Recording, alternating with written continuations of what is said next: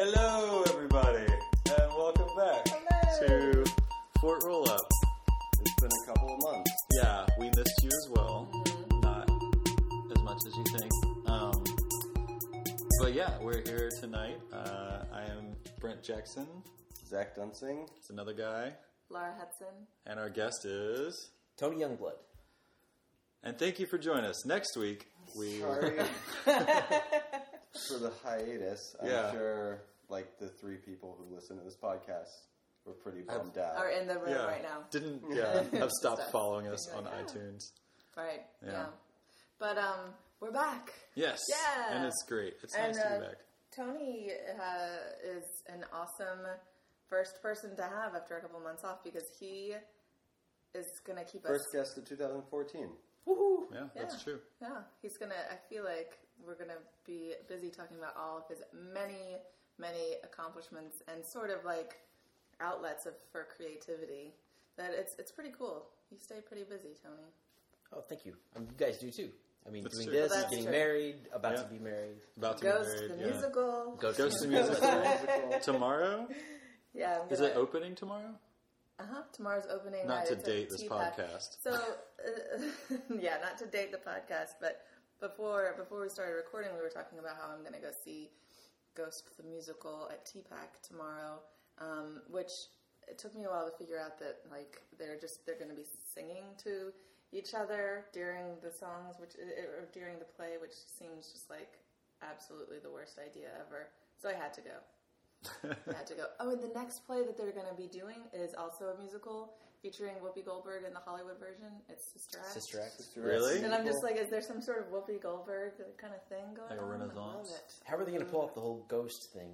I have no idea. Yeah, Makeup, Sister Act like- seems easy. And like the weird Like ghostly sexy makeup? pottery Oh, thing. yeah. Yeah. Good Oh, point. it's just I mean, bizarre. it's going to be impossible to recreate that sexy potteriness. that was really legend sexy though, for- right? Just Wonder if they will be Many actually women making pots on stage and selling them on eBay. wasn't there like the Naked Gun or something, or Hot Shots, where they Yeah. did that, and it was just like the pottery, the clay was flying everywhere. I think that was Hot Shots. One of those, yeah. It's classic. But anyway, back to Tony. Away from Ghost the musical. Yeah. For now. Back to Tony For the now. musical. Tony is from the South. He's from a small town in Kentucky, right? That is right. Yeah, Mayfield. About 2 hours north of here. So, northwest. Near Nice. Paducah, if anybody knows Paducah. Ah, Yep. I know Paducah. I don't know. I mean, I sort of don't really know Kentucky at all. Is there anything, like, of note that goes on in Mayfield? Is it No, not really. it's a small town? It is. It's a small town. It's the southwestern tip.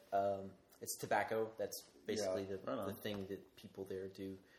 There was a General Tire plant, but that closed, and that kind of like took all the people away from it. So it's not really a ghost town, but it's not what it was, 20 years ago, which was just a small town then. So I don't know what you would call it now. So, And so how did you... Skeleton Town. exactly. Right. That's actually, that makes Yeah, sense. Is that a thing? trademark that. Yeah, trademark. And before we go on any further, Tony is an artist of many different sorts. You are a filmmaking artist, a sound artist, an experimental photography kind of performance art. Like the last thing that you had at Ground Floor was sort of performance based. Yeah, with Erica Ciccaroni, my girlfriend, who we sort of met through you, but we'll get to that in a second. But. Yeah. Are there any mediums you're really not into? Oh, I'm sorry. I was thinking of Ghost the musical for a second. I got distracted. Right. Whoopi Goldberg. that could be our That's definitely a go-to. medium you don't have to be into. I do like Whoopi Goldberg. Yeah. Let's see. She was at the height of her... Okay, go on. Yeah, So, we go got. ahead. Let's bring it We back. gotta get Ghost. we gotta get away from Ghost the musical. I know. Now I'm thinking of Star Trek Next Generation and Guinan. Yeah, she was Yeah. great in that. Oh, God. That's true. So much. We should get her on. Yeah, I'll call her. you know it, right? Yeah. Any mediums? I don't know. I mean, I just like to make stuff, so I don't really think about it any further than that. And sometimes it's like doing a podcast or a song, or I went to school for filmmaking, but I haven't actually made a film in a long time, so I don't know if I could really say I'd do that anymore. Where did you go to school? Southern Illinois University. It's in Carbondale, Illinois. Yeah, my dad went there. Oh, cool. Oh, wow. Yeah, that was like the closest film program to my small town. Interesting. It's like an hour and a half away. Murray State was like the other school. I was like looking between those two, but they didn't really make films there, and I couldn't get into any of the like big schools in New York or California. So I was like, I'll just go here. And it was actually a good school. But what I didn't realize is it's really hard to find work as a filmmaker, Right. Especially in this part of the world. But You did make a film while you were in school that got some recognition, I think, right? wow, you've done your research, I guess. She's the only person She's who really does good. research. Yeah, This is the only reason why they have me here. It's not Pretty for much. my Whoopi Goldberg stories. it's just for her research. Because I internet a little bit before I get here.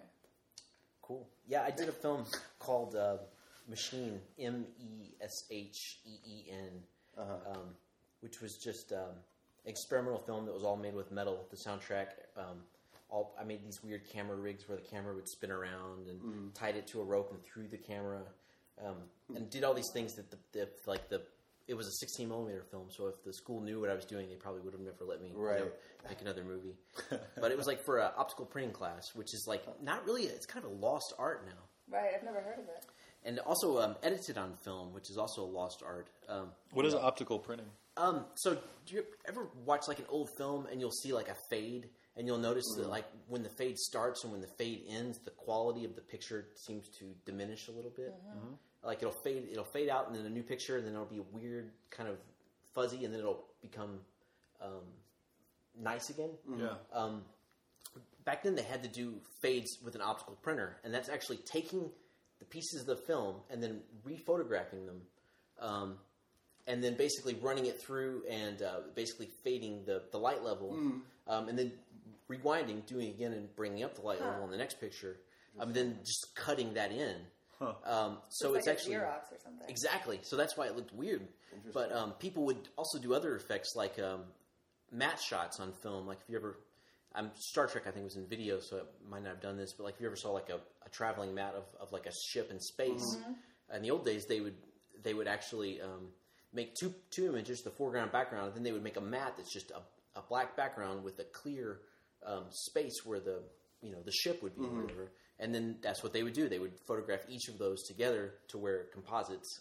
And that's why those shots always looked a little bit less like lower quality, because you're taking a picture of the film itself. And then having to transfer it. Yeah. So yeah, they still had that, and now they probably don't because it's all digital. But that was like a fun class just to do all these weird experiments with matte shots, with just like juxtaposing two pieces of film together, slowing it down or speeding it up. And so that whole film was basically just me messing around with the optical printer. So no narrative or anything? No narrative, yeah. It had no meaning. It was just, like a fireworks show, I guess you could say. That's awesome. Yeah, it was like 5 minutes. But and then when you were finished with school, did you stick around in Illinois? I headed back to Mayfield for a while and then realized that there's not really a film career in Mayfield. So I was going to go to LA because SIU has an internship program, so I got to be in there at LA for a little while. And then I sort of got distracted by a girl and moved to San Diego. And San Diego's cool. It's a great city. It's a great place to be distracted. Yes, it is. Really expensive. Yeah, that's true. That's the only complaint I ever actually hear about it, is that it's just very expensive and hard to maintain. It's a great town to bum around in, other than Right. Inability to bum. Yeah, so the relationship and the film thing and the expense of the town all kind of came to a head all at the same time. So I was there for a couple years, and then I moved back to Mayfield, and then got sick of it, and then moved to Nashville, which was the closest big town, and I've been here ever since. When did you move to Nashville? 2006. Oh, okay. Interesting. It's been a while. What? Well, I met Tony when I was running sound at Cafe Coco, and he, I at least remember, performed and also performed in a contest that we had there. Oh, wow. I remember Cafe Coco. I'd forgotten that we had met there. I just remember your name because I was doing that. I was running the contest. Cool. And specifically, like the votes were in and it was really close, but like we didn't have a very accurate count, and I totally just gave it to you. Wow, what contest was that? I don't remember that. It was changed the course of your life. It did. It was some sort of writer's night contest that was apparently not important at all. You maybe won like a gift certificate to Cafe Coco, but Nice. I liked your music, and I didn't like the other guy that was like that you were neck and neck with, and I was like, and the winner is Thank you. whoever the fuck I want. That's awesome. Yeah. I love it. That was actually the first, when I moved here, that was sort of the first place I went to where I felt like I sort of fit in. Yeah. Because like Cafe Coco still does writers' nights. Oh, I didn't realize that. Or open mics, basically, Yeah. sorry. But it's like the only open mic in town where it's not country. No, Yeah. that's true. Or at least you could do more than country. Yeah. And I sort of met people there in 2006 that sort of built friendships from, like Cody. You probably know Cody Bottoms, Yeah. Who ran the open mics there. Yeah, he took 24/7. over for me, I guess. Oh, okay, Yeah. cool. So maybe, was that back in 2006? It may have been. So that might have been right, sort of at the cusp of him coming in. And Oh yeah. So you guys are just a Cody couple of Bottoms. months away from being like best friends. Pretty much. exactly, yeah. Fucked up. I wanted to give you a warm welcome to town. Or maybe it was just some other guy named Youngblood that had a different first name. Yeah, Youngblood is like. No, it was such a- Tony Youngblood. I remember it. I just feel like Tony Youngblood Because is he just doesn't the coolest. seem convinced that ever happened. Well, I thought it was not a real name when it first happened. I did too. I'm pretty sure you. No, it was you. Cool. Gonna I go have to into remember that. what that was. It's all right. I thought your name was. I know this is like. It's like kind of early in our interview to be going into the. Is that your real name? But I really didn't think it was that was your real name, and Brad didn't either. So. I never You're gonna doubted have you to for a prove second, Tony. Well, you can go to Mayfield, and there's a store called Youngblood's True Value Hardware. Uh-huh. And that will prove it. That's awesome. Because my dad had a hardware store. Really? But Yeah. actually- True value story. I never really liked the name growing up because I think it's only recently become kind of cool. So Yeah. people would never really. It's only happened lately where people was like, "That's your real name." Before, people would just be like, "That's your name." But Yeah. now- Yeah. It's just very literal, you know. But it is my real name. When you're young, it doesn't seem cool, but then once you mature to an adult, Right. Well, you don't want anything got that the young seems blood. cool to a 6-year-old to like proliferate in your life. that's a you really know? good point.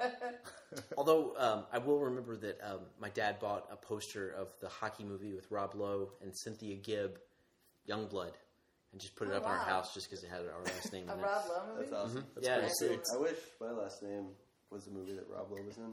Yeah. So many choices. I'm trying to, but now I'm going to blank and I can't think of a single Saint other. Elmo. What if your There name you was go. Elmo? I could start calling you Elmo. Yeah, let's not. So what does an artist and a filmmaker do in Mayfield? Have you ever like? Yeah, it Yeah. seems like you were back and forth there for a little while. What were you doing in those, interim periods? Well, every time I've ever come back to Mayfield, I've pretty much worked at my dad's hardware store. That was sort of the fallback because I knew the owner and I could get a job there.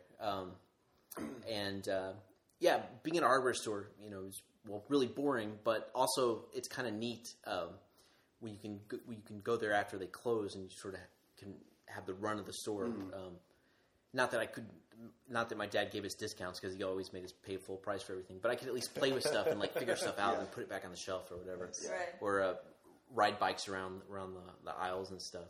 That's pretty awesome. Yeah. So having some sort of like creative, artistic bent, and coming from that kind of like working class hardware background, it seems like it makes total sense that you are into circuit bending and sound art and experimental cinema. Like it does. Wait, but before we get to that, let's Okay. kind of just go over the trajectory. So, you got here in 2006. What did you do next? Because it seems like right now you're one of the most active people, like, in this town in a lot of the arts, like what's going on with the arts. How did you get from moving here to there? How did you go from Cafe Coco? How did you go to from here at Fort Rollup? singing and playing at Cafe Coco? Yeah, clearly the height of your career, stepping into my apartment. I don't even studio? I don't even feel like I am super active. I mean, I guess sometimes I'll look back and be like, wow, that's a lot. But sometimes I just feel like I'm, I don't know, there's something wrong with my brain where I just always have to be be doing something, but most of it never really does anything or you know. Yeah, I mean, I think it depends on how you frame that, like what it is you're trying to accomplish. But I just know from us, I know that we cross paths a lot on a day-to-day basis with just stuff going on with Fort Houston and everything you're doing, and you seem to be involved at least in some way in almost like every kind of sphere of what's going on in town. So you're definitely doing stuff.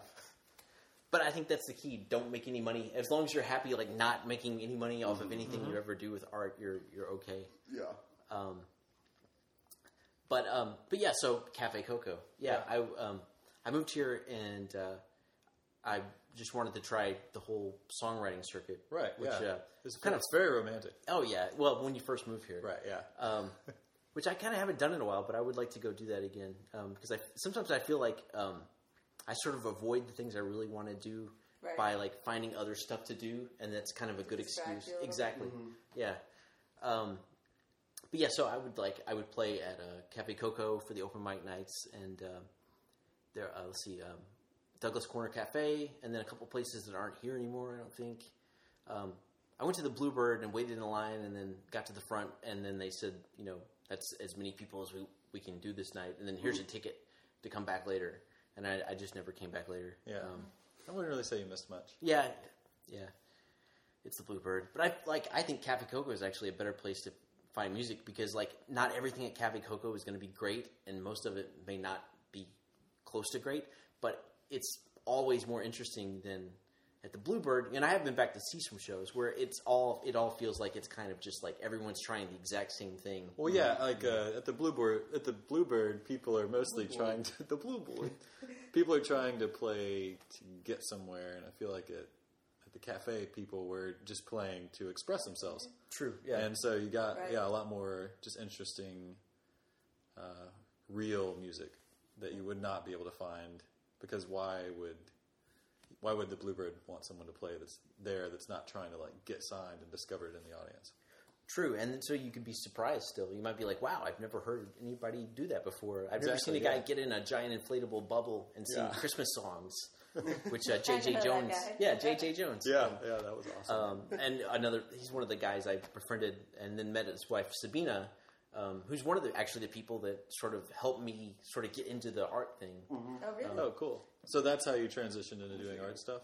Partially. Sabina had a gallery called Gallery F at Scarrett Bennett Center. And she actually moved back to Germany, I think a little more than a year ago. Yeah. But that was like one of my favorite places to go see shows, art shows. She did such a great job there. Yeah. She did. And she was great about like finding people, and giving them like their first chance to do something. Like I never even really considered myself an artist and still don't, but like she was like, hey, why don't you, do something here at the gallery? And the same with a lot of other people. I think Rindy Greenwell, she gave it a shot to, and a lot of other young artists in town. How long was Gallery F around for? Because I don't think that's one that we've talked about yet on the show very much. It's actually still here, but so a while. It's probably been around since like 2009, I think, at least under Sabina. But they basically moved it out of the building that was in, which I think is now a student center of some sort, and they put it in a hallway, and basically said, "Here, Sabina, here's a hallway." And for one reason or another, that's when she left. So I don't. It seemed like it lost a lot of traction once they moved out of that building. Well, the reason why they moved is because they had to make room for the luggage of the exchange students. Right. So interesting. It became, instead of this amazing gallery space, just like a storage unit for wow. Luggage. So literally there's luggage in there? I thought you were being that was metaphorical. That was the impetus behind it. I mean, I don't know. It's like, who knows what goes on with all of those. Now it's actually just lost luggage from the international students. And you can go there and get good deals on it. Yeah. So you did a decent amount of work with Open Lot as well, right? Did you just do Circuit Vendors Ball with them? That was run. Open Lot was run by Jonathan and completely going blank. Lisenby. Yes, thank you. Jonathan Lisenby, who's in Knoxville now. He sends me LinkedIn requests every day. Oh, really? Nice. Hey, Jonathan. He's still Facebook. I endorse you for Microsoft Word.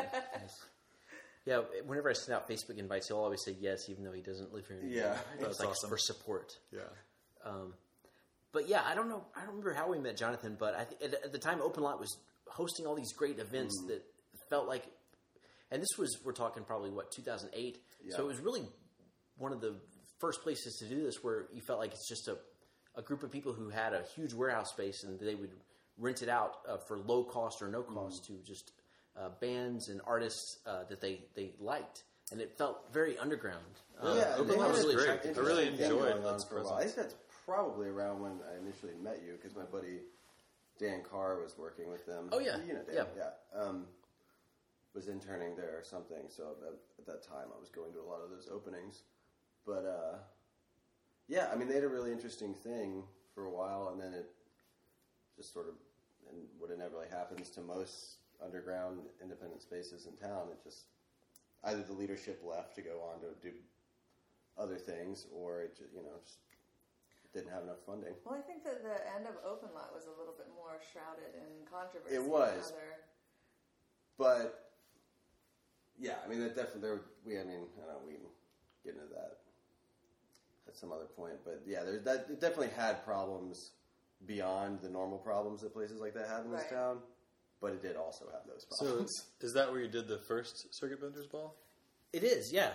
Like through Jonathan, I was like, you mean we can just like book stuff and not have to like pay fees for rental? And he was like, yeah, if you know any good bands. So I booked a few shows just from various people coming through town, and then I realized that Nashville, I didn't really have anything dedicated to circuit bending, and at the time, a lot of people still they weren't really familiar with what it was, and maybe even now too. It would probably be a good idea to go ahead and explain what the Circuit Benders Ball is and, kind Sure. of what Specifically all that- what circuit bending is as well. Well, circuit bending is basically taking old technology and reusing it by hacking into it, breaking it open, and putting new buttons in it, or basically turning it. Well, for one thing, you can turn toys, children's toys, into musical instruments or visual devices. And it was actually discovered by a guy named Reed Ghazala in the 60s. He had a metal desk, and he had some toy that was, I forget what it was exactly, but it had basically shorted out with some other metal thing in the desk, and then he just heard these weird noises coming from his desk. And then he opened up his desk, he's like, what is that? And then he found that some piece of metal had bridged the contact on the toy, and he picked it up, and then he started like touching the different places and finding all these weird sounds. And he built an art out of it, and now like there are even holy grails of things to bend, like the Casio SK1 keyboard from the 80s, which a lot of people remember. It was the first like sampler keyboard that was Yeah. cheap. I had one of those. Actually, I still have one of those. From the Strong Bad email. I've heard that. Oh right, Yeah. yeah. and you can almost tell like when a band uses it, because bands still use them because it's just got that like sound. Yeah. Right. You know what it is. Or Speak and Spells, like that's a popular bend. Or the little electronic saxophone that actually blow through. I forget what it's called. Yeah. I Or heard Furbies. It's pretty difficult to mess with a lot of like newer toys because now that like the soldering points are automated, they're a lot smaller and more precise. That's it's hard true. to fuck with. And sometimes there's just like a black blob over it where you can't even see it. Right. Right. But that's true. There are plenty of old toys, though, to be had, right? And, like, garbage bins and Salvation Armies and stuff. Is that mainly where you find your stuff? It is. Like, Goodwills are a great spot, or thrift stores, or Salvation Armies. And what's great about it, and I think what Reed sort of preaches, and he's written books about it, and he's got a website, and it's really cool if you want to see what they look like, because he's a visual artist as well, and just, like, looking at some of these devices, they're, like, sculptures. What's the website? I think it's if you just Google Reed Ghazala, REED, and then Ghazala is GHAZALA, you can find it. I think the site's called Anti-Theory, but I forget how that spells out.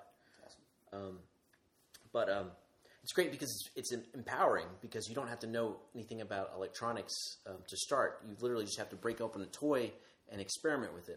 And the way you were explaining earlier, by just wetting your fingers and touching two circuits, Exactly. completing the circuit with yourself. Right. It seems it's pretty easy. It seems pretty easy to do it. And if you just don't spit feel on the like spinning toy your and see hand, what happens. Do you have just get like a anything that we glass can- of water.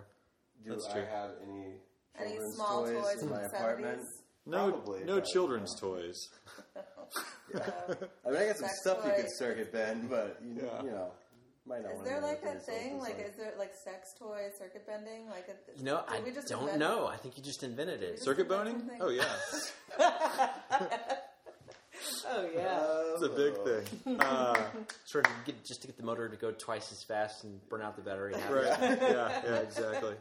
Leave you dissatisfied. Everyone into a fun life, yeah. Do you have a favorite item that you have bent? There's a thing called a Cool Keys keyboard, which was, I think, a toy from the 80s. That's just this, it looks like a long, thin guitar with just buttons on it. It's just like a keyboard, but Guitar? it looks more... Yeah, Did it exactly. have like 5 strings at the bottom that you could move? This one didn't, although there aren't a lot of toys Because like I had that one of you those as a can kid that I used to just jam out on. This one, I think you just touch the button and it makes a sound. Cool. So it was essentially a keyboard, almost like with a long strip resistor on it. But you could do tons of cool stuff with that. You could and a lot of toys you can put a pitch mod in it, and basically put a potentiometer. And basically, if you've got a high pitch sound, you can turn the potentiometer and make it really low, or vice versa. Then you can put a guitar jack in it, which is a thing you can do on almost any toy. So if you don't want it just coming out of the speaker, you can hook it up to an amp or hook it up through various different effects. And then you can put with that one we put a capacitor in it. So if you put a certain capacitor in a place in a particular place, you can basically extend the note. So you can make a note that was really quick, go really really long, and basically sustain. Yeah. And then you can do glitches, which that one didn't have. But a glitch is just basically all bets are off. Like you don't know what it's going to do. It's just going to make weird noise. And that's what Reed actually professed. He's like, that's some of the, he called it aleatoric because you have no control over it. Yeah. And he said sometimes the best thing is just to find one of these glitches and just let it go and just listen to it. So that's kind of like what a lot of his albums are like. Just these sounds just sort of playing with the person just sort of standing back. And then the Circuit Benders Ball is like a bunch of people doing that kind of thing to and coming together. Right? Exactly, yeah. And at the time, I think we had 12 artists that year. A lot of people, a lot of local artists we found were into circuit bending, and then we had a few people travel from Cincinnati. I think Thrift Store Boratorium was from Cincinnati. CMKT4 from the Chicago area came. And then we had Tim Kaiser from Minnesota. Yeah, I remember that. That was awesome. And but yeah, and we sort of learned that hey, there are people here that know about this. And I think that year we had probably 12 or 13 submissions period, and this year we've got over 50 just for performances. So we're trying to work out exactly how to work all these great people into the show. Is this the 4th year? How long have you been doing this? Well, we've been doing it every 2 years, which I find is because it takes so much time and energy that it's about the perfect. And also, it just seems like every 2 years sort of builds interest again. Yeah, it makes it more Olympic. Exactly. Yeah. Yeah, because if you do it every year, I would almost think people would sort of get sick of it. Yeah. But every 2 years, it's sort of a nice balance, and I get a chance to rest. And the other people that are involved, Macon Kelly and Steven just Zern, enough time to forget that it sounds totally fucking insane. right? Yeah. Is that good? Oh, right. Crazy. Right after you're like, I'm never ever doing this again. This is way too stressful. Yeah. And now I'm starting to feel that again. Being like, oh yeah, this kind of sucks. It just takes all your time. And so last year you had a booth set up at the Mini Maker Fair at the Science Center, and that was pretty awesome because I was set up next to it, and so I got to hear all these kids coming up and playing with the circuit bent toys, and it was just really cool to hear, hear and see these little kids coming up and just messing with knobs and buttons and stuff. And what was their sort of reaction to it? They seemed really into it. Their parents, not so much, because it was just mayhem. Right. But that was kind of That does was seem kind like of a awesome. great way for kids to get into electronics. Yeah. I mean, to learn sort of a basis in electronics. Right. Yeah, because it's not intimidating. I don't know about you, but like when I learned about electronics, I was like, wow, this is really complicated and it's really hard and you have to learn all this stuff. But with circuit bending, it's literally just like discovering and figuring out as you go. Yeah. And I think that can empower kids or adults to sort of delve further into it. I know a lot of people, a lot of the circuit benders will say that that's how they got into electronics, just by breaking open toys and messing with them. Well, that's I remember trying to make a laser out of my laser tag gun. Obviously, I failed because But it was no not a laser real in there. laser. I bet you learned a lot, though. I learned a lot. Right. If I had the forethought to do any circuit bending of like, I had a little Casio SK1 back then. That probably would have opened up a lot of doors for me earlier than they did, Right. as far as enjoying circuits. But yeah, and you'll see like a big crossover in the maker community and people who started with circuit bending, because a lot of people think it's all experimental music, which a lot of it is, but a lot of it's just pure making, and people who not only build circuit bent toys, but build just stuff that you might associate more with Maker Faire. Yeah. So Cool. So what's the status of this year's Circuit Benders Ball? Well, it's actually going to be April 12th at Fort Houston, which is like I think a perfect spot for it. Yeah, yeah. Yeah, it's gonna be awesome. We did the first one at Open Lot, and then which was 2010, and then in 2012, Open Lot was no more, so we teamed up with Brick Factory, which was sort of Proto Fort Houston. exactly, yeah, and it was great. It was perfect because it was Beachhead Houston. Sorry, go ahead. No, that's right, because Fort there was Zombie Shop and Brick Factory sort of merged together into Fort Houston. Yeah. right? Yeah. So this was one half, I guess, of Yeah, Fort yeah. Houston. that was a really great event too. I was just saying. It was yeah. It For was the fun. record, yeah, they've been great so far, and so this one would be well worth attending, I would think. And this one, I mean, you said you had 50 applicants? And That's just for awesome. just for performances over 50, and then we're doing a sort of a circuit art gallery, and then workshops and panels. So it should be interesting.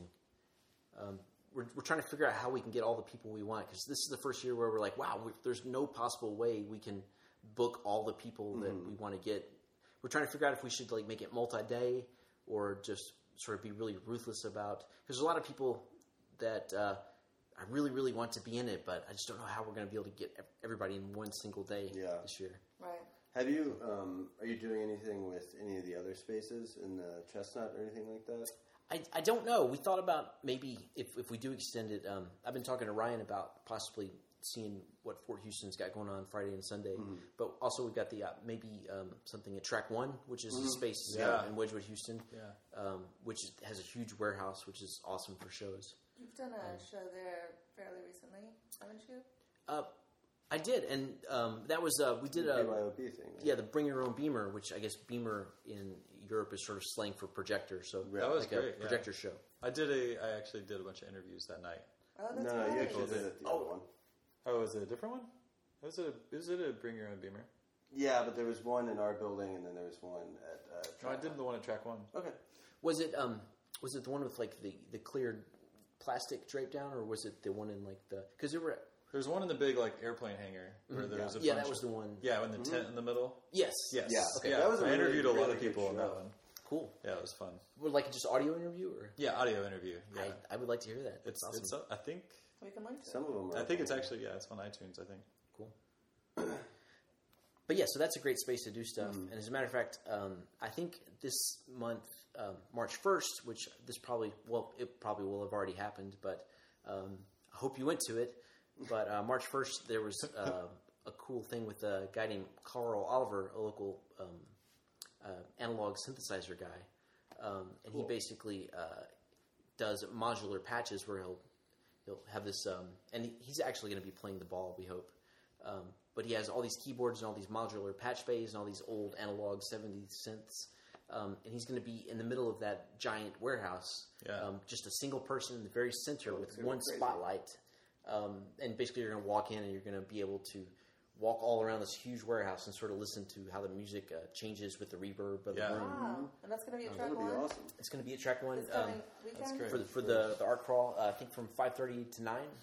Awesome. Yeah. And then Morgan Higby Flowers is organizing a glitch art show, which is, I guess, glitch art is basically purposefully breaking things or like it's very much like circuit bending. Like you can glitch video and make it do weird things, or audio, or mess with like the compression rate on like web video, and then make it look all blocky and make art that way. Two guys from Chicago were coming down. These two guys that were a big part of inventing glitch art, John Satrom and Nick Breeze, and he's doing a whole glitch art show in that room. So similar to BYOB, there's going to be projectors everywhere. He's inviting a lot of local glitch artists. So I think it's from 9 to whenever it ends. So there's a lot of stuff at Track 1. And then I think it's Seed Space, which is also in Track 1. There's a couple shows as well. So. Yeah. Yeah, Seed Space is moving to Track 1. I didn't know that. That's great. Yeah, That'd be a so good spot for it. There won't be that little tiny... I'm really excited about what that space is going to turn into. I'd actually... Track 1? Yeah, I looked at moving there probably 4 years ago, moving a zombie shop there. Oh, when it was sort of they were still looking for people to rent it. Yeah, it was a large hustle and bustle down there. There were lots of small businesses just chicken wired into different areas between all of those poles, and they had a big 10,000 square foot area, but it did not seem like. I'll take one if you're dropping them out of the fridge.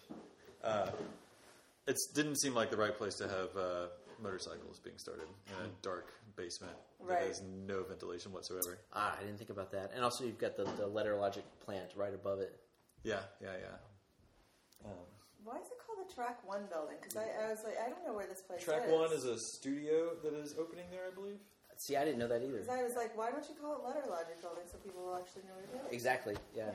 I guess they're doing some rebranding. I was They're fairly rebranding, sure good. that like Track 1, is a business that's going in there, and so that's it's known as the Track 1 building. Right. Yeah. But they are right by the train tracks, so maybe, I don't know where Yeah, the one would it's go. part of But that rebrand is that There's 2 tracks there, though. I think that's just what they wanted to. I don't even know if it's actually something that. I could be completely. But I think just it's bullshitting. my understanding is that that's just what they wanted to call that sort of open event space that they're working with now until it gets built out. Gotcha. Which hopefully will take a while because they're doing really cool things over there. This is the one I dropped. I know. I know this is, well... Trying to quietly open beer is kind of humorous. Not to change the subject too terribly, but there was one thing that I read about you on the internet that I really have to ask you.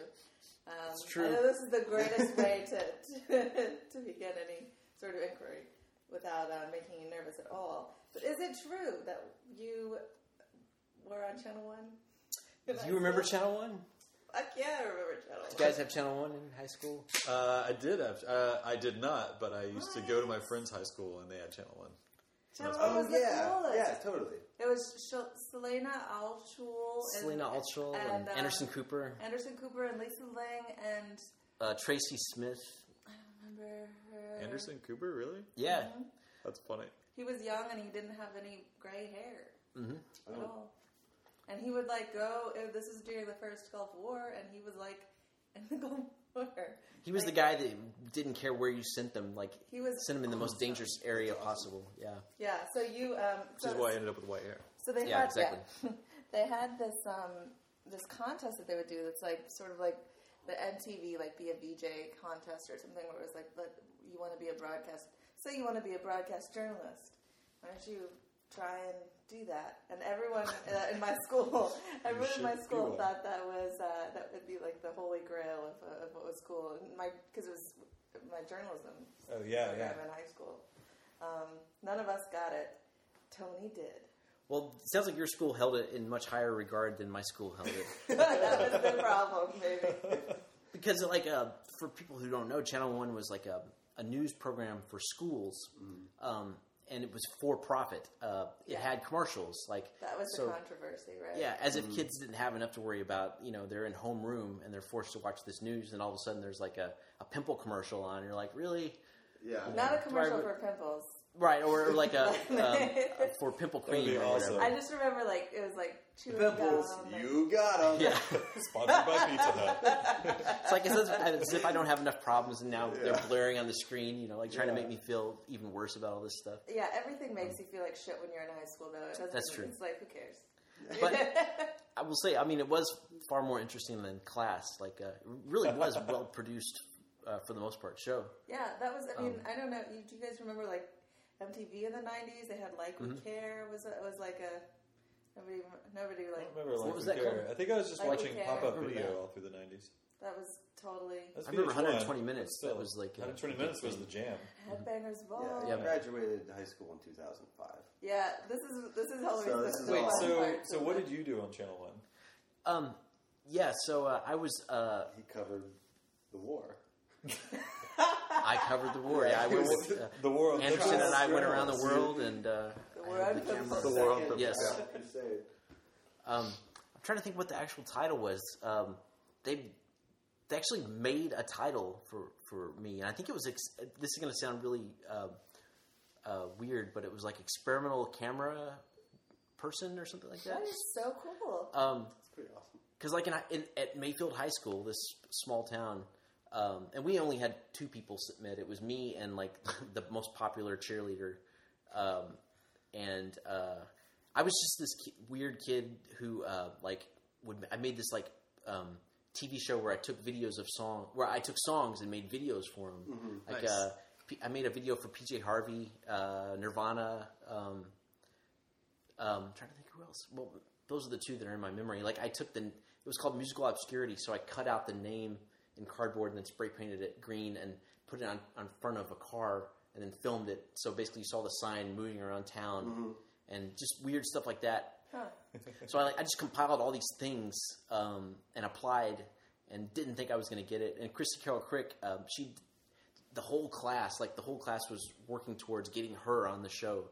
The teacher would, the entire class would be like, okay, today we're going to make a video for Christy Carroll Crick. So she would set up and be an interview. And Are you serious? yeah, and everybody would And they were like, help. "Fuck you, Tom." Yeah, everyone wants the prom queen to But get they're not the supposed to be BJ so job. obvious about it. The BJ. It didn't really. job. I don't know. It didn't bother me too much. I wasn't really a super popular kid, and I was Yeah, a but weird just kid. because it doesn't bother you doesn't mean that it's okay.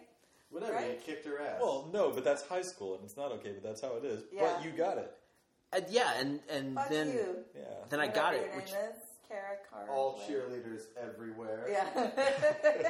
but she was actually a nice person, I will say. Well, yeah, Yeah. it's very good. And then I felt bad for her when I got it. I mean, I felt good for me, but it was just like, man, I know that probably sucks. Did you ask her out afterwards? No. You missed your chance. I knew that I had absolutely no chance. So did they film? Didn't they shoot out of Tennessee?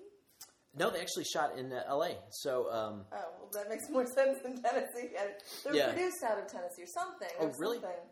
Some sort of No, I'm Maybe it was totally just wrong. shown in Tennessee. Yeah, they showed it at my high school. They produced that in America, right? but the bargain Anyway, for schools, go on. the bargain was like, if you show our program for this many years, we'll buy TVs for every homeroom.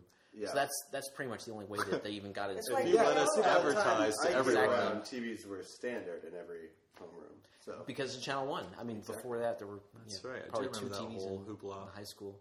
Yeah, so they 20 people got it that year, I think, and it was mostly people on camera doing stuff. And I was very happy behind camera because I didn't want to be anywhere near on camera. So they flew us all out to LA. And we all got to partner with somebody.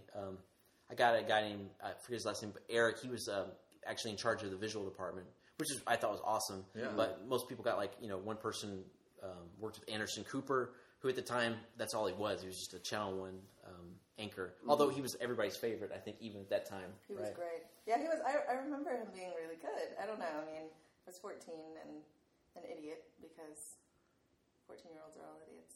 Sorry to all our 14-year-old listeners. but not the cheerleaders. Yeah, but except for the cheerleaders. You guys are still idiots. But Lisa Ling was she was awesome too, and then she went on to do bigger things after Channel 1 too. She's on her way to a Nobel Peace Prize or something. Yeah.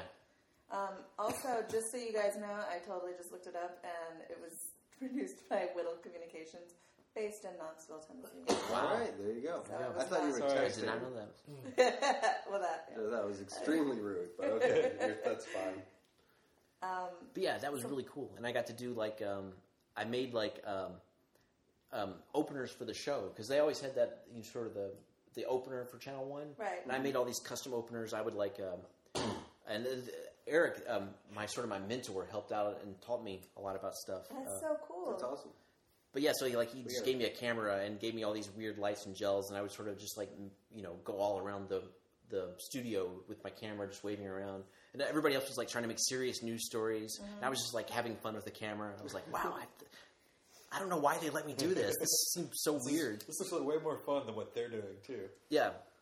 I think that's great. I think it's like, and it makes a lot of sense that they would want to get people who are from smaller towns that might not have that sort of outlet, that have to go out of state to attend film school even. Yeah, it was cool. I mean, I got a free trip to LA for 10 days and, all the airfare paid for and everything. Sweet. And then I came back and I was like, did you guys watch it? And they're like, no, we had testing this week. We didn't get to watch Channel 1 because we're doing this standardized testing. I was like, yeah, but like... and that made me realize, oh yeah, I forgot, I'm not popular. It's not Christy Carroll Crick, which was the cheerleader's name. Are you friends with her still on Facebook? I don't think so. You got to look her up and be like, remember I think this shit? she's in Mayfield. But yeah, so we like see who won. the kids, like if they wanted to watch, they would have to like go to the library and watch, and only like 2 or 3 people did it. But yeah. Oh, and I was supposed to wear like a Mayfield jersey or a sweater, and I was like, I'm not doing that. I don't have any school pride. The teachers all got mad at me, so that's why I think they didn't want to watch it because they felt like I wasn't, I didn't have enough pride in the school. That's awesome. So, what apart from Circuit Benders Ball, what are you working on now? Well, I'm still doing podcast Theater Intangible, which is sort of a podcast I've been doing, which started at WRVU as a radio show, which is just a live experimental improv music show where we invite a bunch of people and we sometimes have a theme and we'll just say play, and then people who've never played music before will sort of just make music based on a theme. That's awesome. Still doing that. Not as often. The podcast used to be like once every week, but as we talked before, it's hard. it's really ambitious to do a podcast once a week and then realize, wow, I have a life and I can't do this all the time. So, one of my favorite podcasts, The Besties, they recently moved from doing once a week to once a month. And I listened to all the reasons why, because it's just really hard to come up with stuff to do once a week for what they were doing. And they just felt like they could put together a better podcast if they did it once a month.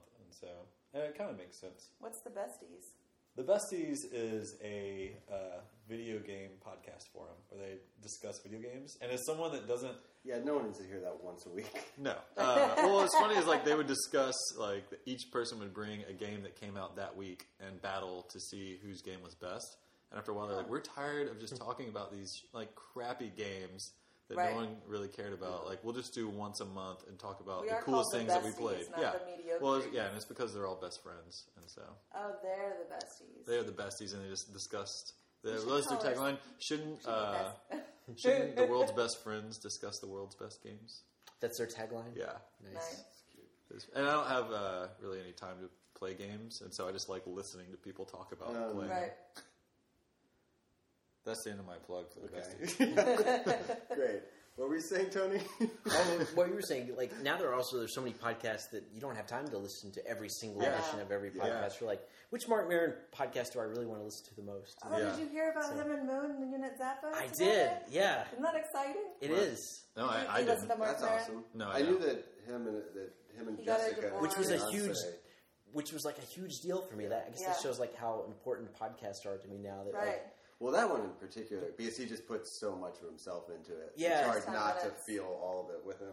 and then you heard about the whole how he got engaged, and then later you're like, oh wow, they Jessica. broke up. And then Moon, like he had interviewed her back in October or something, or the podcast was released in October, and it was like I remember listening to it and being like, I think she likes him. Me too. Really? I was like, this sounds weird. This seems like they got chemistry. Yeah. But it's like, no, he's dating Jessica, you know. And now they're like super in love. And I think that it was like didn't have anything to do with anything. But like, It sounds like it happened months Does after he they broke not? up. Right. Is he not doing the podcast anymore? yeah, he's, Oh, it sounded like something tragic happened in the way you guys were talking about.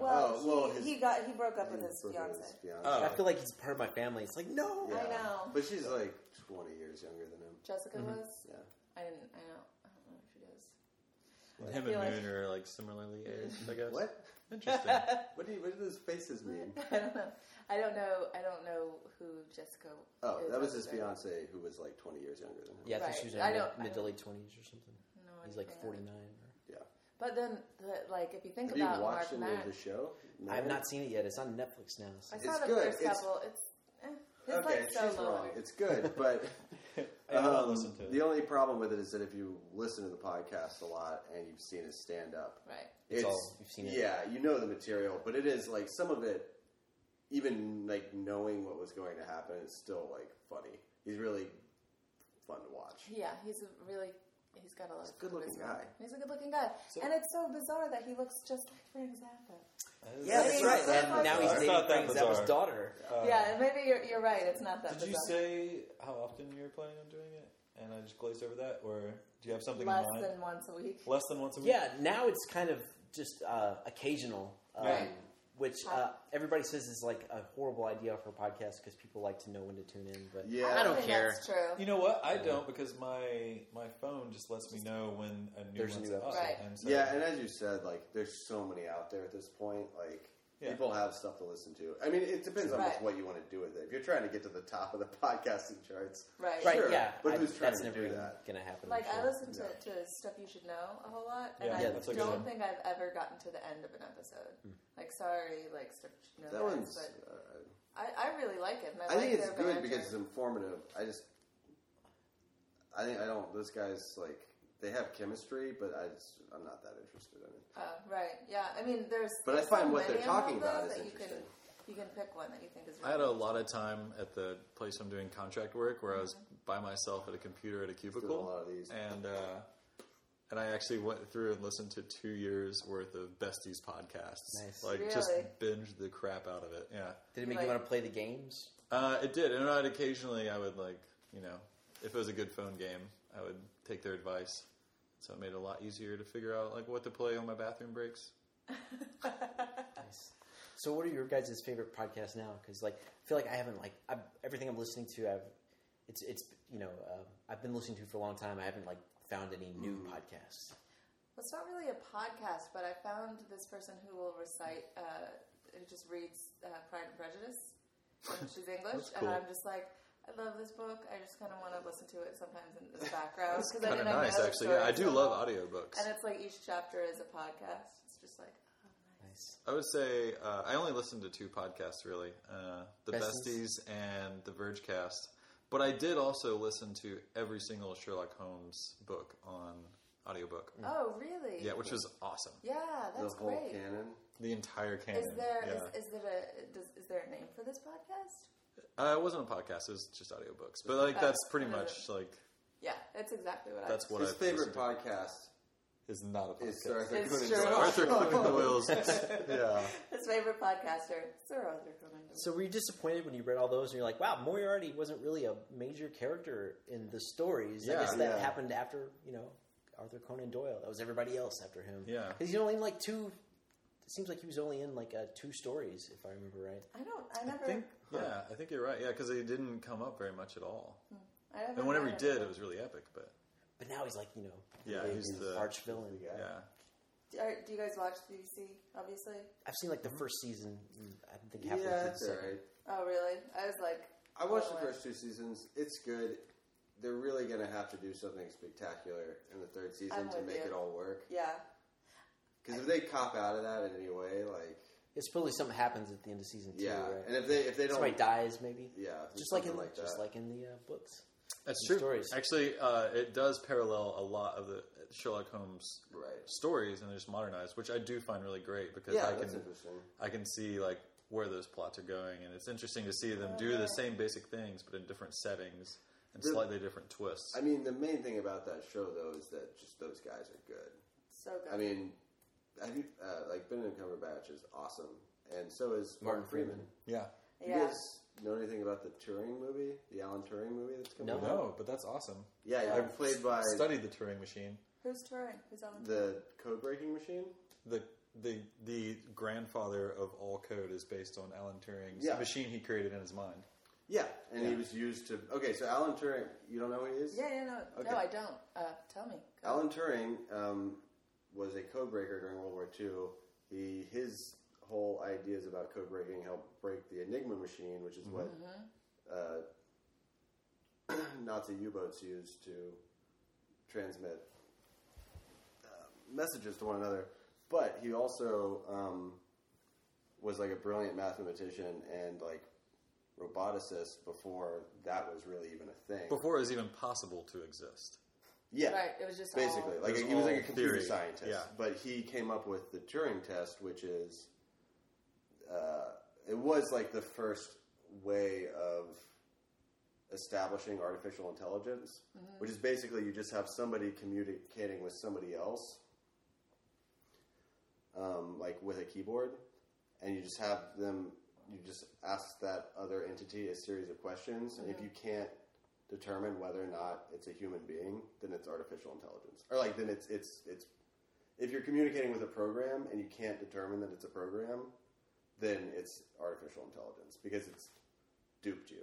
You know, because like it's a program that's complicated enough to trick you into thinking it's human. So if you think it's human, It's got a lot of AI, flaws, but if like you he think it's came up with AI, this then in, it's like, human? I don't know. Huh. The 60s It's like a or something. threshold that we Yeah. haven't quite gotten to yet, but we maybe will one day. Well, there was a program that actually passed the test in like 73. Okay. But that's where they sort of like reevaluated because it definitely has some flaws. One being that like there's no sort of like emotional registry for it. Like you could ask a program a series of yes or no questions, or even more complicated ones, and it can come up with like marginal answers for it. The way that it works He was is also arrested for being a homosexual and committed suicide. Oh my God, for real? And Yeah. the movie's coming out about him being played by Benedict Cumberbatch.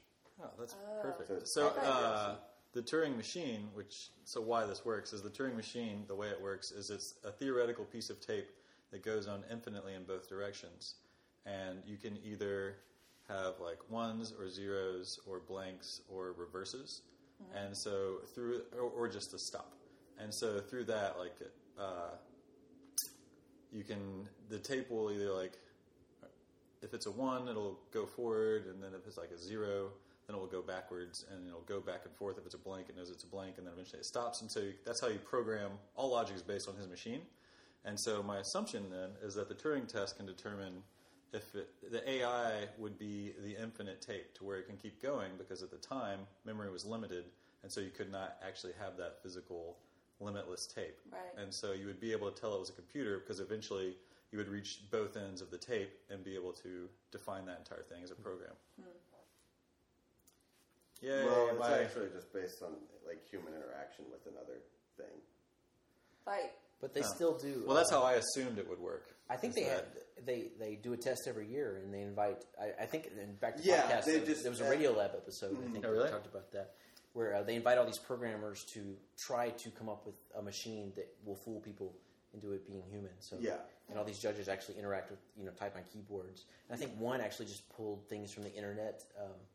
And it came close. And you can still look for these. There's a limited amount and of have conversations with robots. there's a limited Yeah. canon Have of you ever played the responses 20 that a computer questions can do. thing? There's a website that you can play 20 questions with it, and it just like 9 times out of 10 it gets it. Cool. So like you Right. just come up with an object or with a anything, and it asks you the questions. And Yeah. it comes Like, up is with it red something. or Yeah. That's pretty amazing.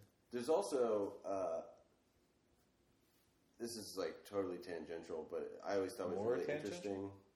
Yeah, Okay. it's Go a ahead. tangential from the tangent. From Benedict Well done. Cumberbatch, which was We're still based going. on the podcast. Hey, this which is so podcast short. works Okay. the same way as Wikipedia. Yeah, it's true. So Good call. there's this. I don't know the name of it, but there's this indie game that just came out.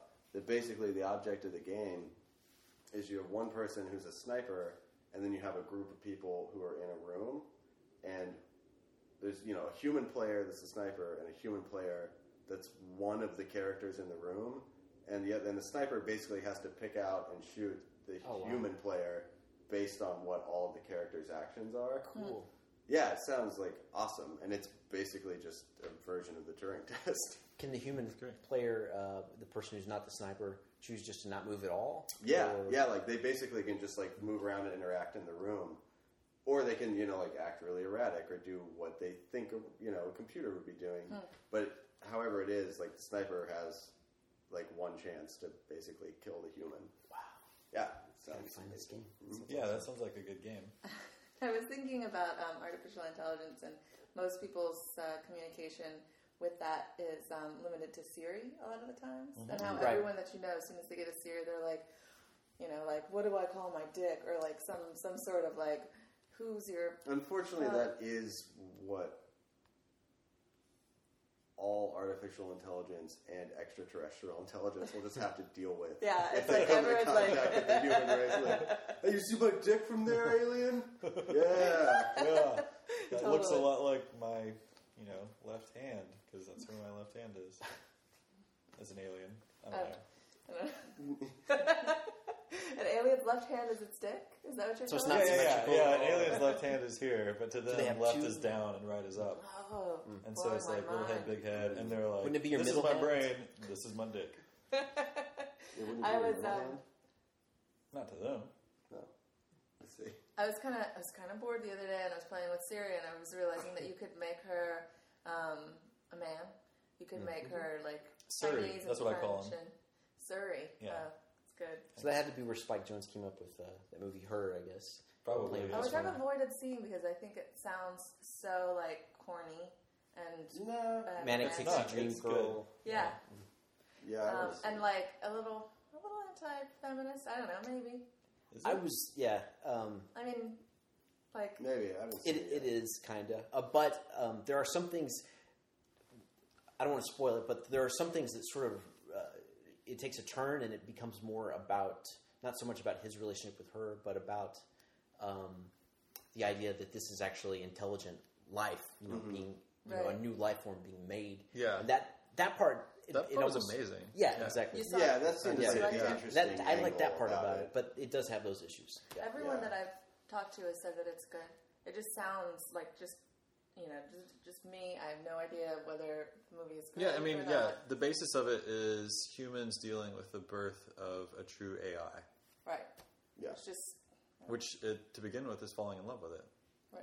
Because Right, so at first you're like, oh, this guy's falling in with an object, and it's objectifying women, which I still think it still has some issues with. But then it turns out to Literally be, objectifying them. yeah, Yeah. then it turns out to be more a story about her and Yeah. about Wait, her? wow, this is a real life form in Yeah. all these different AIs all around the world. But I don't want to give too much away.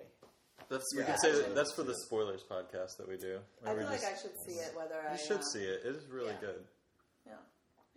I have Galaxy instead of Siri because I have an Android, so I have to say hi Galaxy to turn on. I say Tony okay Garrett, Google now, Yeah. Can and you do my that? phone. I can on mine because I have Okay. a Moto X, but it only works on that phone. Oh, oh man, that's huge. Wait, This wait. is- Yeah, this is Note. We This wanna- is a Samsung Note 3. Wow. Yeah. Nice. So the thing, what I was saying about Siri is that I was programming her to be all of these different voices to me, and then I sort of forgot about it. And then the other day I pick it up and I say like, Siri, what are the directions to like My dick. my dick?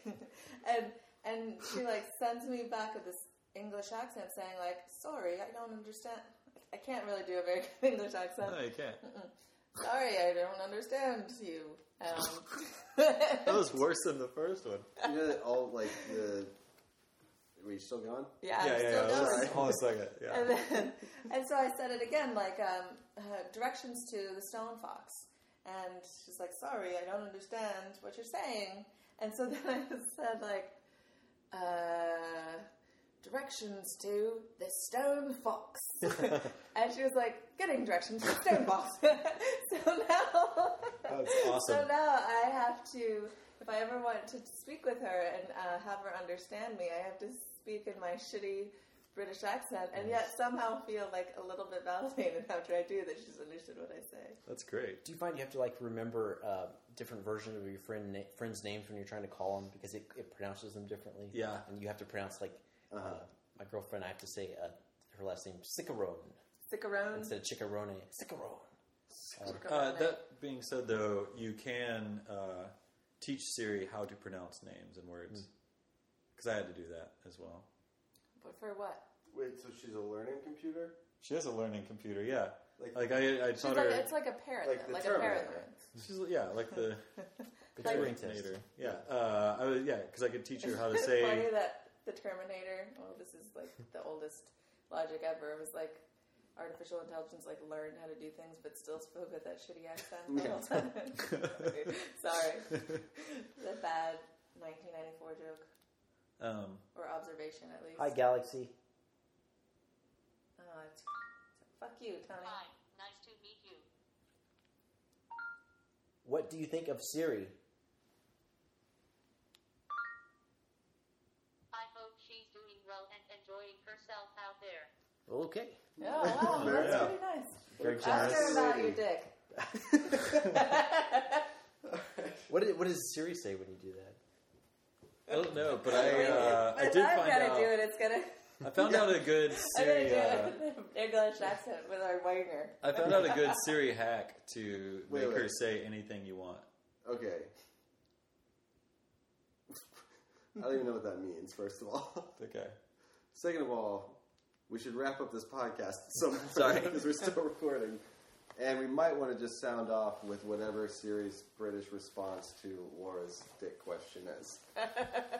Do you have an iPhone with Siri? No. Siri, what is that? Is that my dick? All right, here's what I got. Let me see your Mickey phone for a Apple. second. You guys talk amongst yourselves for a second. I'll get Siri to sign us off. I have something that's You can go ahead. Sorry. I have something that sort of might be a little bit wrong that I kind of wanted to talk about, and I was going to wait until after the podcast because I didn't want to sound like either a total moron or a jerk. But sometimes I think of the maker community and like hacking electronic stuff as like the male version of the arts and crafts movement in the 70s as being like the female version, like art for girls and maker community and like making that stuff was- is like art for dudes. Like it seems like very, very dude oriented, and I think that's kind of cool. It does seem that way, except that if you go to things like the Adventure Science Center or the Mini Maker Fair, and you see that like the kids younger than us, it's all across the Right. board. I think. Right. So it seems It's not to me. gendered. But yeah, it certainly seems that way. I mean, you would know as much about this as anyone here. Yeah, I think that's a problem with the organizers a lot of the times. Yeah. People who don't. A lot of people. Just say nerds. You know, Well- you know what you're thinking of it. Well, yeah, nerds or people who organize different maker fairs don't really sort of think about, hey, why is my message not coming across to females? Yeah. And I think it's because they're not really, partially because of male privilege. They're not really thinking like, wow, what are we doing that is keeping people away? Mm-hmm. Right. And it's so I don't think it's necessarily anything about making a journal, but it's just more about the way that these conferences are run and these groups are run. Yeah. And that there's been which actually has been really fascinating if you've been following conferences. There's been a lot of controversy over all sorts of different fields, like the skeptical conferences, maker conferences, coding conferences. And I think it's actually a really good thing that this is happening because, people who run these conferences are starting to think, hey, wow, actually, hey, there might be something wrong with the way I'm doing this. And Yeah. Right. they're knowing now because there's the internet and people are actually able to, respond to them in ways that haven't happened before. And I think in the end, it's going to make better conferences. Yeah, Sure. I think I might have even seen it from something you posted, but there was a big controversy. For that one semi-famous blogger who had all the trouble at the Skeptics conference. Right, I forget her name. Rebecca Watson. Yeah. Yeah, I mean, Yeah. and that, it I know sucked. that The- name. Elevator Gate happened to her, where she was, she basically did a video blog about, this is probably going to go way too far over the podcast, but yeah, she did a video blog about a conference she went to. She was talking with a group of friends afterwards. She was going up to her hotel room at 3 a.m. in the I guess the event hotel, the convention center hotel, and a guy got on board with her and basically said, "Hey, I really enjoyed talking with you. Would you like to come up for a cup of coffee at 3 a.m. to his room?" Wow. And she just basically said, "Guys, don't do that," which was common sense. Guys, don't do that. But the guys on the internet exploded, and they were like, "How he was just being nice. And, you could have just said no." And they called it elevator gate because it was perfectly reasonable for what she said, but like the sort of the male skeptics exploded, and it sort of exposed all this sexism in the skeptics community, which sucked. But in a way, it's been good because it's made people talk about these issues. And the same thing has happened in the coder. Like there's a Python convention where something similar happened, like a coding thing. Yeah. That thing with Felicia Day that happened with like the NerdCon. I had not heard about that one. Do you know who Felicia Day is? Oh, sure. The Guild. She's a big, sort of like nerd culture person. And people just give her a hard time for being a woman and that she's not talented and that she doesn't know what she's doing and that she's just like there for, eye candy basically. It's just too bad. It seems like that kind of, I don't know if it's that it's more prevalent among like nerd crowds or if there's just a lot of people with shitty opinions like yelling them just randomly across the board. Empowered on the internet where they right. But or I also think that maybe people just assumed that maybe nerds would be better than just the average population, but it kind of shows, hey, this is across the board. Yeah. Sexism is a problem in all communities. Yeah, that's interesting that what you say about these conventions, about it has more to do with not necessarily the concepts and materials or the concepts and activities going into it, but it's really just like the people who sort of started organizing these from the beginning and that. Or who had the resources at the time. Sure. And it never really stopped to think, hey, what am I doing that is keeping people away from my event? And then they'll... Like with Tomato Fest and the fact that there are... You mean the best time to go to Green Hills? Yeah. Because there's no traffic? I just always feel like it's just it's very segregated East Nashville.